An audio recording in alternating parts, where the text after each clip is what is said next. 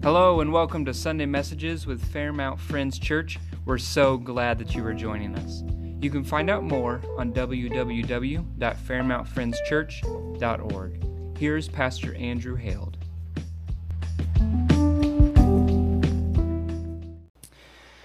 Well, hey, Pastor Brock is away at Harmony Christian today. He's over there celebrating. It's been a bit of a surprise for Ron Meyer, his father, who's been the pastor out there for 12, 15, maybe even 17 years. I'm not sure exactly the number, but he's been out there for a long time. And he is officially retiring, so he and Jackie are having a celebration during service today. So they invited in different folks from Pastor Ron's life to come in and speak, and so Pastor Brock was able to go and celebrate and enjoy honoring his father today. And so we are here today, and if you have your bulletin, on the front of those bulletins, at least since we've been here, on the very front, there has been the phrase, "Welcome home," on the front of those bulletins. I should have checked. Is it still there?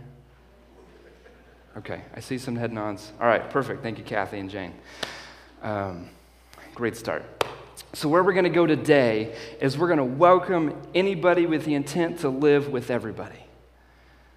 So we're here as a church family, but even outside of this church building, we are going to welcome anybody with the intent to live with everybody. So we're part of this community, whether we like them or not, maybe we have history or not, we're living alongside and with other people. Maybe we have great neighbors and friendships, maybe we have connection, whatever it might be. Maybe this is our first time here to Fairmount Friends. Maybe you've been here for who knows how long. Just grateful that you're here. Welcome. So glad to be able to be with you. This is a joy. And so welcome. And welcome to the world. Welcome to faith. Welcome to reality. Welcome home. And so I've got 4 subsections that I want to be getting into today, as I just listed. Welcome to the world. Welcome to reality, welcome to faith, and welcome home. And so we're going to break those down here. And so as we live in this world is wild and wonderful and wicked, is it not? It's wild and adventurous. There's so many different opportunities that we get to go and do. We could go out and we could jump off our roof if we wanted. We could go and land on a what's that thing called? A trampoline. Jessica knows I struggle with that word for some reason. Trampoline, and land in the pool. It could be that there's a wildness out there in our jobs and the opportunities, the traveling we get to go and see and do. Maybe you've been able to travel internationally and to go and to see the wonderful creation, the different ways that God has molded and crafted this world, as we get to experience it here in Fairmount, even to go to the park and enjoy the park and the walks that we get to have there, the folks that take care of that. Or maybe we get to travel internationally. I've been able to travel to lots of B locations in my life. I've been to Berlin, Germany. I've been to Burundi, Africa. I've been to Belize. And so it's just neat to be able to go and see the different creation that is out there, isn't it? Wonderful. And we also know that in this world, there's a whole lot of stuff that maybe we would call wicked. And maybe we look at it as that's wicked, that's terrible, that's evil, or maybe it's really that's wicked awesome. There's so many ways we can change and adjust and fix and twist words. But I really want to focus in on the fact that this wide world that we live in is wild, it's wonderful, and as much as it's God's creation, it is wicked. And so I want to attempt to paint a picture of our lives, specifically bringing connection between the natural physical development of our bodies and lives to the development of spiritual growth. And so is there a connection there? Is there any parallels that we can draw and bring about as followers of Jesus, of ourselves as Christians? And so when we are being welcoming into the world, we're welcoming maybe an infant or a baby. Life is at conception, and we go through the whole process, and then we have a birth. And so I'm fortunate to have little Warren here, who is 3.5, 4 weeks old now. And so as we have lived life with him, along with our 2-year-old, that's been just a fun, neat challenge. Kaylin has been so sweet with him, and we've just started trying to use a passy with him, and she's doing a champ job of it right now. But he usually likes to spit that thing out. So Kaylin, in desire to be so helpful, loves to jam that back in his mouth. Thank goodness he doesn't have teeth yet. She says, "Oh, no, brother, no cry." Bam. And so we're practicing, Kaylin, gentle touches, nice touches, just She's a hoot. And so as we've been dealing with him, with the birth of a child also comes a lot of late nights, comes a lot of early mornings, comes a lot of sleepless nights, or lots of, am I awake or asleep? Is he crying or not? Do I got to change another diaper? And so a couple nights ago, about a week or two, yes, head nod, yes, more diaper changes, absolutely. And so we were waking up, it's about 3 in the morning, and Warren had pooped his diaper, and so I get up to change it. I try to change as many diapers in the middle of the night as I can, because I can't really help with the other part of the midnight piece. So I try and change diapers. And so I'm changing this poopy diaper, and so I go to wipe to take care of that lower region of his body, and I somehow managed to uncork a flood from the lower region of the body. And so as I'm trying to catch all that's coming out from his rear, can you guess what happened next? He starts spitting up out of the other end of his body. And so I'm like, okay, that's good. And I'm running over here. I'm trying to wipe him, making sure he's not choking. And so as he's spitting up, it's streaming out the other end. And so then I'm pivoting to that other end of the body. And so as I'm wiping that away, can you guess what's next, especially with the little boy? That's right. He goes off. And so he is now over here coming out the other end, and he has a stream going. And it is warm, and I know this because I put my hand over it to try and stop it from going anywhere else. And so it's going down my arm. It's going all over him, and all you can do is wait, right? And so he's had a poopy diaper with a flood, followed by spitting up, followed by a stream of fluid. And then as we're taking off his clothes, we're cleaning him up, we're wiping him down, we're pretty much giving him a midnight bath. And then as I'm changing him, he spits up again. Of course, he has to. He spits up again. So we get that cleaned up, I get the new diaper on, starting to put his clothes on, and he defecates one more time right after we put on the new diaper. So fortunately, we didn't have to change that onesie, but he did unload. And welcome to my world right now. Welcome to my world. Welcome to the world, little one, right? And so he is fully living where he is. That is what he does. He eats, he sleeps, he cries, and he poops. Did I miss anything? Is there anything else they do? That's about it. And he looks at us and he makes this stretching face. It's just fun. And Kaylin says, no, it's okay. It's okay, brother. And so as he is fully living where he is living out his purpose right now. He is fully living out what it is to be an infant, a newborn. And what does it look like for us to fully live out where we are? To live where we are, to live present, to live in life-changing ordeals, to be intentional in those instead of running away from situations, circumstances. Maybe we've got some coming up right now and you are terrified about them and you'd rather just ignore them. Or you'd rather say, hey, can someone else come in and deal with this? Hey, there's someone else that has this. This can't be my life right now. Or what does it look like for us to then seek to pursue and step into those circumstances? Not that we have to be fully confident and arrogant or cocky, but to know that maybe I've got some trembling in my fingers and my knees are knocking, and yet I still know that this is my cross to carry, this is my burden to bear, so I'm going to step into life and to live that out. To live with life-changing ways so that people maybe take notice. Hey, he handled that. How did he handle that? You tell me your story? And maybe on the surface it looked calm, cool, and collected, but underneath we know the reality is that we all are trembling, we're shaking, and that's where courage steps in. And so what are we living out? What is my life producing? And really, I think the bigger, deeper, rooter question would be, what is the condition of my soul?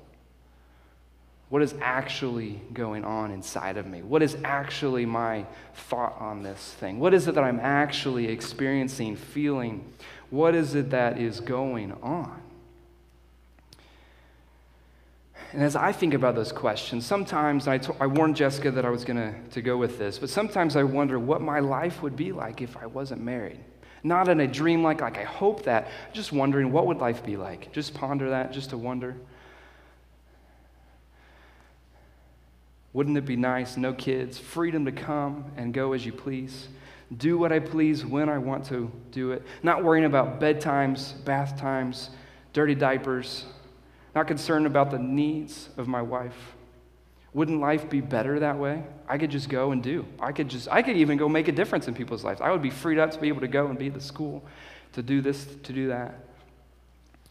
And I would get to live where I am however I chose. And I could even be freer to make a difference if that was my aim. And would it be possible my soul would be happier if I could spend my time doing what I want to do? Is the goal of my life to be happy? Maybe. Do I like to be happy? Yeah, that's neat, that's fun, that's cool. But would my soul actually be happier if I wasn't married specifically to Jessica? And my answer is, yeah, there may be other things I could do with my time, my energy, my efforts, my incessant need to be doing something with my body. If you spend any time around me, you'll notice that I'm always moving my fingers, cracking my knuckles. I'm one of those bouncers. So if I'm coming to visit your house and you notice the table moving, that's probably me. Because I have a need to just be active. I love to be active. I love to play sports. I love to be around people in a competitive environment. I love people who can challenge me in one moment and we're ready to just go and play in the next. And I would spend a large portion of my time trying to get others to like me and to love me for what my skills are capable of producing. And I think that I would be so dissatisfied. I would be so disappointed. I would be so lost if that was the goal and focus of my life. I'm not saying those are bad things. I'm just saying that as much as I love to do those things, I love to be involved, I love to be active, I love to be in the midst of whatever's going on, the organized chaos of it all, I would know that if I didn't have and wasn't where I am now without my wife, without my children, I would be so dissatisfied. And Scripture really goes for it in a couple different passages when it comes to talking about living our life with purpose, when it comes to talking about being active in our community, when it talks about being active and intentional with what am I doing with my life, what am I producing, what is going on with my soul. And when we're not seeking Jesus, when we're living differently, we're living apart, separated, cut off from Him, either by lack of awareness or lack of desire, we know that we can just be living in sin. Even as Christians, I think we can all agree that there's still things we do that maybe either ourselves or others would call sinful. And where do we, if I'm redeemed and restored, why do I continue to sin? Why do I continue to live in this way, to do that thing that I do not want to do, but I do the things I do the things I don't want to do, but I don't do the things that I do want to do? And so James 4:4, and I said these next two passages really are going for it, and we'll hash them out. James 4:4, you adulterous people, do you not know that friendship with the world is enmity with God? Therefore, whoever wishes to be a friend of the world makes himself an enemy of God. And where I'm going with that passage, if you leave it up for a moment, Tracy, is to just look at the idea that if I am in love with the world, if I'm wanting to be active and involved in the things that are going on, I'm involved with sports, I'm involved with whatever committee, I'm involved with whatever organization, I'm involved just in my family life, I'm involved with watching YouTube videos, I'm involved with however I choose to spend my time is an indication of what I value. And so if I'm in love with the world, is there room for Jesus in that?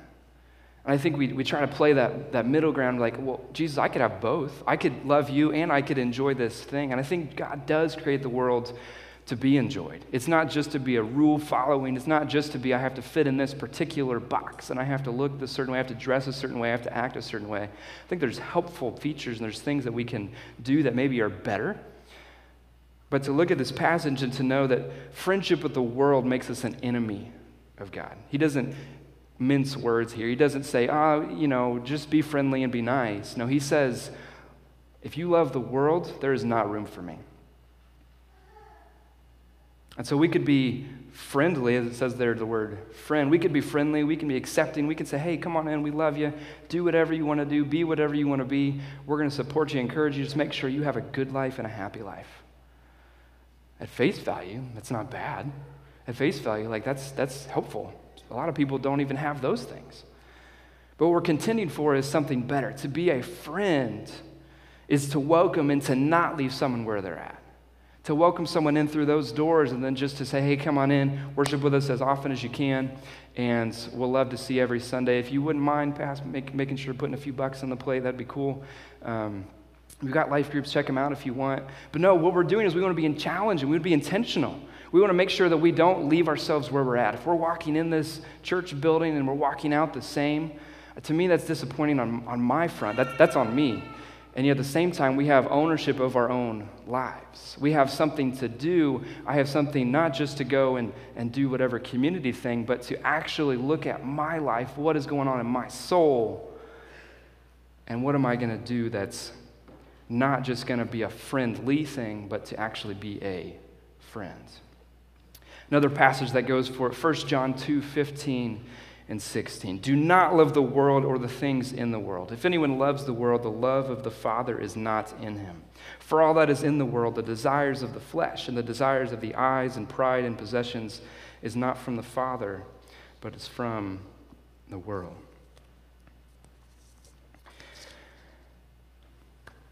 And so for me, that brings us into this welcoming into reality, that we look at this passage and we see that if anyone loves the world, the love of the Father is not in him. For all that is in the world, the desires that we have, the pride that we take in our possessions, it's not from the Father. God doesn't just bless and give cars and give things away and say, hey, look, that was me, now glorify me.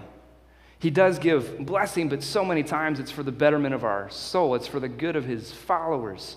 And so often the good of ourselves is not in the practical possessions. Helpful. But we know that ultimately Jesus is after our hearts.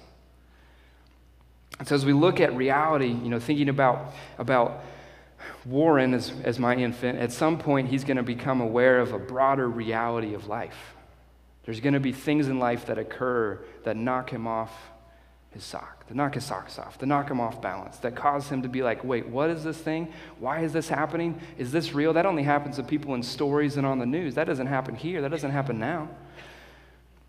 I think we all know that we had those moments that are just reality riveting. They bring reality real, that we are there's events that occur that are doubt inciting that make us question and wonder, God, where are you in this? God, I'm so mad at you right now. I have no interest in being a part of you. Maybe it's a reality circumstance that caused things to become defeating. Maybe it's disoriented. Maybe it's traumatizing and causing the reality of life and to have us understand how fragile life actually is. So I think it's significant that we know that we live out what we live within. Talk to us, buddy. Sometimes the reality just makes us want to cry, doesn't it? And so we live out what we live within. So again, if we're looking at the condition of our spirit, the condition of our soul, what we're living out, even if we're fighting against maybe the brokenness or the hurts or the muck and the grime of what we feel like our soul is in, maybe we live out those good things trying to make it feel better. But in reality, what needs to happen is there has to be a movement or transformation by Jesus that allows that muck and grime to be cleaned and washed away so that we can do those things that make a difference in a way that also is a difference making for us. So as we know, as we live with our neighbors, we live in our work context, we live in our church context. Context constructs our conscience. So as we think about things, as we are mindful of what is it that moves my spirit, is it something that is sports related? I know football season's starting soon. That gets some people fired up. College football started yesterday. Or maybe it's a social justice something, or maybe it's just awareness of what's going on in people's lives. Maybe it's just social gossip and that gets me going and I just can't help but know. I got to share it. It's just nice to know things, right? And so what we think about is bent through a lens, through a perspective, through our experiences of the realities of life. So what you have experienced has adjusted and affected those lenses that you look through. So what I'm not saying is that there are alternate realities or that each of us should figure out our own reality. I am saying that we live out what we live within. We can't just change and adjust and make things different and it's just going to be all good. We know ultimately the further source, the deeper root, is that soul condition. So as we live out what we live within, I think the same is true of God. God is incapable of living around unrighteous things. He lives out what he lives within. All that his being, nothing else can handle being in that presence. Everything else is obliterated. There's no shadow. And yet, as we live in this life, we know that Scripture, and maybe it's just innate in us, we know that we should do good things, we do good works, we try to help people, we serve, we come in, we try to encourage, and maybe I fumble through it and I do a terrible job encouraging. They actually walk away more upset. But I tried to encourage them. And we know that Scripture tells us that our good works are like filthy rags. There's nothing that we can do. We can't do anything to pay off our debt. There's nothing we can do to stop ourselves from smelling. Scripture tells us that our filthy rags are like burnt offerings that are a stench to the Lord. And so in order to remove that smell that we just can't get off, I continue to try and scrub, and I know that I need to step away from that thing, and I'm going to go this way, and yet I know that it's still affecting me. It still has caused my perspective and my lens to be off. And so we know that for those that are Christians, we know that God had to do that. Maybe you've heard it before, whether you're a follower of Jesus or not. We know that God had to be the one to remove that stench. He had that shampoo and that soap. He loved us so much that he put that stench and that spit up and those dirty diapers, and he put that stuff on someone else. Something else that would make us smell better. It's kind of like we can't remove the smell of a backyard fire from our clothes. That's just one of Jessica's favorite smells. You just pull up that sweatshirt you're going to be wearing here in a couple months after that fire, and you just breathe it in. And then you sleep in it because you love it so much, and you wake up the next morning and breathe it in again. You just can't get rid of that smell. You can't get rid of that stench. And that's a wonderful smell, and yet we know that as we look at sin, as we look at the realities of life, as we've been wounded, as we've been dinged, as we've been beat up, as we've done things to other people as well, we know that if we're living away from Jesus, that stench is disgusting. It's not a lovely perfume, it's rancid like spoiled milk. As much as I try to wash it off, as much as I try to clean it, as much as I try to fix it and go in and try and apologize, there's still a stain, there's still a taint that holds on to our bodies, holds on to our soul. And so God puts all of our stench, all the sin we have on Jesus. We don't stand a chance without this happening. God puts all of our stench on Jesus, and he's totally just in doing so. He's totally just in that he could say, nah, you wear that, you put it on, you wear it, you live life, you figure it out. He's 100% just. And we also know that he's 100% merciful. He's not 50-50. He's 100% of both all the time. How he goes about making those decisions and how to distribute it, how to make a difference in us, I know we won't ever understand. But he's 100% both. And so he chooses to lead us. He chooses to attract us to Jesus. And so instead of, now that we've lived in our rancid milk smell, we're used to it. If you get in a car that somebody drives their dogs in a lot, it has that dog smell, and they've got that wonderful scent in the front of their vehicle, but we know. We know. We have dogs in our car, so I don't know if you want to ride with me in the car anymore. But we have this smell, this attractive aroma. We're so used to our stench that we notice this other smell that's out there, and now I'm being attracted to it. And so I'm looking, well, where is that coming from? Or maybe I'm going to start walking towards it. It smells so good. Like last week we had the marvelous meal, so thank you so much to those who were part of that.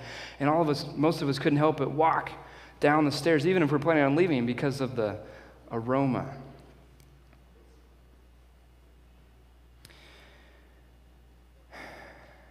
And so as we said, the same is true of God. God is incapable of living around unrighteous things. He can't even be around me. Not because he won't, but because I can't. And so without the blood of Jesus, we can't be in his presence. We can't enter his courts. We won't be able to enter the throne room. But he took all of our stench, our sin, those the things that have caused damage to other people, things that we've been dinged up with. I'm not saying that other people's sin are now on us. I'm saying that we still have to experience the consequences of what other people have done and will do in the future. But because of the blood of Jesus, we get to be with him. And when I think about that, I think about the fact that God chooses to be with us. And what that could do is cause me to become cocky, to become arrogant. Well, he loves me. I must be pretty cool. I must be all that. I must have it all together. I've got this thing. I'm disciplined. I get up at whatever time in the morning, and I make my bed. And I go out and make that wonderful breakfast that my kids will not eat. And I go out, and I crush it at work, and I come home, and we take care of this whatever thing. You know, I can go to God anytime. But I have to become humbled. I have to realize and believe that I'm not all that I am so needy, that I cannot separate myself from the reality of a broken life. Scripture tells us that for all have sinned and fall short of the glory of God, and that the wages of sin is death. And the free gift of God is eternal life in Christ Jesus our Lord. And if we were to be so adventurous as to say that if we say we have no sin, we're deceiving ourselves. The truth is not in us. And so we have to submit. We have to come under mission. So perhaps we think to ourselves when someone comes in that back door sometime, what are they doing here? Why would they think they could come? Why would they want to come to church? I know what they do. This isn't really a place for that person. You're just not going to fit here. There's just not a place. But I think when we're in the right place with God, that person walks in the door, whoever it might be, whoever you're picturing right now, I will do anything to care for, I will cherish, I will meet their needs, and we become very accepting as a church. We become very accepting as individuals, as married couples, as families, when we actually seek and believe and trust in this Jesus guy and for him to change our soul condition. So I'm not saying, who are you, but to say, who are you? Come on in. Maybe that person, they come in and they haven't been washed off yet. Maybe they come in and you can even smell whatever that smell might be. And it stinks. Is it possible that Jesus could help remove that smell? Jesus could be the one to make that stench go away. But is Jesus going to walk in the door right now? That would be cool. But we know that we are called to be all ministers of the gospel. Especially as friends, it's professed that we are ministers of the gospel. It's not just the pastor, it's not just the paid person to go and do the stuff, but we are all called. We are all then hopefully equipped by our church leaders to go and to invite in, to start putting the blood of Christ on that person, becoming Christians, Christ-like. Without that view, we cannot see him as Christ-like ways. So at Quaker Haven Camp, the last few years, there's been a game called Squelch. Does anybody get bothered by that word? Squelch? So it's a game that our interns came up with last summer when I was able to be involved with leadership for the yearly meeting camps. And so that was our intern crew there in the middle bottom picture. So they came up with the game and they asked permission of the executive director of the camp, hey, can we take this part of this athletic field and can we tear it up? Can we get it so wet? Can we get it so sopping, soggy, and then have kids go line up behind buckets and go roll around in it?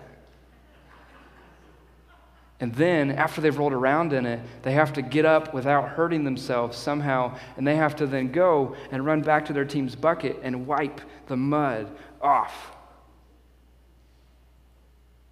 And it's fun. The kids have absolutely loved it, enough so that they did it again this past summer. So the goal being, like I said, they stand up behind the buckets and everybody in their team goes through. You have to run in. You jump in this giant mud pit. You can see Will in the top right picture in the blue. He is up to there in the mud pit. I mean, this thing is not just like a surface level thing. They worked at this thing. They went out in the middle of the night multiple times and rolled in it, trying to help just get it mucky and dirty and grimy and gross. Some earrings may have been lost. We encourage kids to take them out, but they still don't. And so they're going and they're playing this game called Squelch. Melanie, you look like you would love this game. You're giving me like the stink face. Like, I'm not going to camp at all if you're going to make me play that game. And so just to take that illustration of if we're wiping the mud off, right, wiping the stench off of my life, I'm wiping the stench off of my body, and I can't get it all off. I've still got mud showing. I've still got smears, especially if I'm wearing a white shirt. You can just tell. You can tell where I've wiped. You can have other people on your team trying to wipe you off, and you've still got mud on you just because that's what mud does. So if you take nothing else away from today, that's what mud does, is the phrase that we can run away with. So we're wiping this mud off the sin. It's impossible to get off. In fact, it stains everything. We tell the kids beforehand, do not wear nice shoes. Wear your rattiest shirt. Wear a swimsuit or old shorts, something. Because we know. We don't reveal what the game is until they get there, but we know what's going to happen. So in this bottom right picture, you see that we've got kiddos that then after we play the game, we take pictures. Everybody who doesn't want to get mud on them eventually gets mud on them. And we all go down to the lake. So we go to the lake and everybody dives in and you're watching it come off and you're trying to rub under there. You're making sure it's out of your hair. You're making sure it's out of your armpits. You're making sure it's out of your pants and your shirts. And you know that it's still going to rub you rough later. And you go and you rinse off. And yet the water went from clear to murky, to dirty. And not only do we get to see that, but also to think about the fact that we needed something else to come in and clean us with this water. We needed other people to help us clean off. But it also is that stuff, that murk, that stench that I rubbed off into that water. It's not like I'm the only one in the water. There's other people that is going and affecting. So even as we're getting cleaned, even as we're getting cleansed, it might have an effect that affects other people. And maybe in ways that we don't want, but it's still worthwhile getting that stench wiped off, to wiped clean. The other piece I want to make sure to say is that the only way to make our way from that athletic field down to the lakefront is to run across camp. And there's other people on camp. Strangers, people that aren't part of the camp program, they're staying where the lodge is, they're staying in the campground.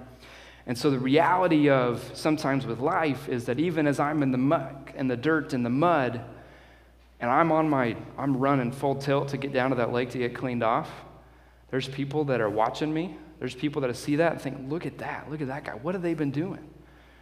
Why would they be running right now? Are they running away from something? Like, should I be running away from whatever mud thing is coming at us? But in doing so, our mess comes off. It sits in the water. It touches others. But the water keeps the mess off and it carries it away. And so nobody makes it without the blood of Jesus. No one caring or honoring. You could be the most honoring person in the world, and yet we cannot make it to heaven. We don't get to live a life that's different without the blood of Jesus. You could be the most wicked and sinful person. Nobody's making it to heaven without Jesus. And so reality of that, if we allow that to sink in as maybe we picture this game of Squelch, maybe we've played it, maybe we want to go play it now. Nobody? All right. But nobody makes it without the blood of Jesus. And reality drives us to the altar, and the altar is either to serve ourselves or to fall to our knees, to live lives devoted to self-possession, self-preservation, that I see that mud and I don't want it off, so I'm going to go rinse it off and I'm going to go do my thing. I'm going to figure out how to take care of it myself, and I'm going to do my life and I'm going to do it my way. I'm going to make a difference even. I'm going to be happy. Scripture tells us, and you were dead in the trespasses and sins. The Scripture also tells us, for God so loved the world that he gave his only Son, and that whoever believes in him should not perish but have eternal life. And so when we come to the altar of scraped knees, the hardship of life does not stop, but our resolve to face life alive and breathing is strengthened. So in Hebrews 11, 13 to 14, then verse 16, is a passage. So Hebrews 11 is known as the faith passage. It's the faith chapter. And so it goes through and it lists off all of these different heroes of the Bible who have lived lives that we would consider faithful lives. The people that stood out and had lives that are noteworthy, that they had stories in the Bible that we get to read and experience today. And it talks about how these people died in faith, not having received things promised. So these people are faithful. They're living expectantly. They're living looking ahead and hopeful of that which is to come. And yet all of these heroes of the faith do not receive the promise that they were promised. Which, as I was studying for this, blew my mind because they lived these lives. They had these things that are in the Bible, wouldn't they have received? And yeah, they had blessings, and yeah, there were things they experienced, and yeah, there was pieces of life that they had victory in. But they did not receive the promise that was made to them. The promise of faith, the promise of what was to come. And yet, we know that they lived with expectation. They lived with faith. As we said a couple weeks ago, faith is hope, not blind, but hope in what we know is to become. And we're just waiting for it to happen. We're waiting expectantly. We're waiting, not just sitting. We're waiting actively. We're waiting and doing. We're waiting and making a difference. We're waiting and we're living a life that is impactful. And while all these people, though, commended through their faith, they did not receive what was promised. And so this Hebrews 11 is a monstrous passage summarizing further adventures and exploits.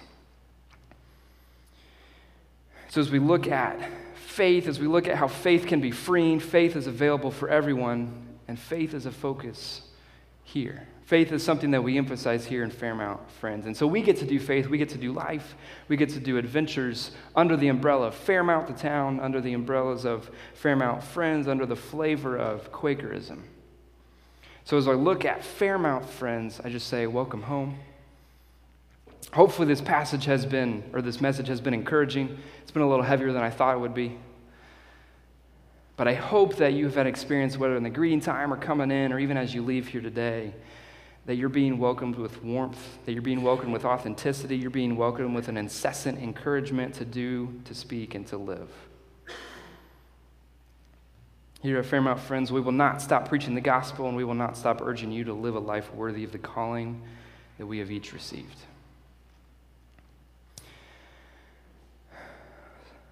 Say one more thing and then pray. So I encourage you as you go from here, keep your heart with all vigilance, for from it flow the springs of life. Let's pray. Jesus, as we've been here today, God, maybe this Sunday has gone exactly like we thought. Maybe it's gone completely different. Maybe it's been a new experience. Maybe it's been adventurous. Maybe it's been inspiring. Maybe it's been defeating. God, wherever you're meeting us at, God, we want to respond to you. We want to be encouraging of others. God, we want to be intentional with our actions and our words. God, we want to be people who are alive, people who are on fire, people who are willing to admit that I am running with mud and muck all over me. I'm running to that water, and I want to be made clean, Jesus. God, I've got a stench on me that I can't get off. I rub it, and I squeeze it, and I try to get rid of it, and God, it will not go away. Only because of Jesus. Only because of what you did on the cross, Lord. Do we get to do what we do? We get to be free and to worship. We get to live with faith, and we get to be welcomed home.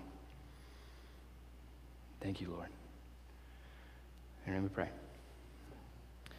Amen.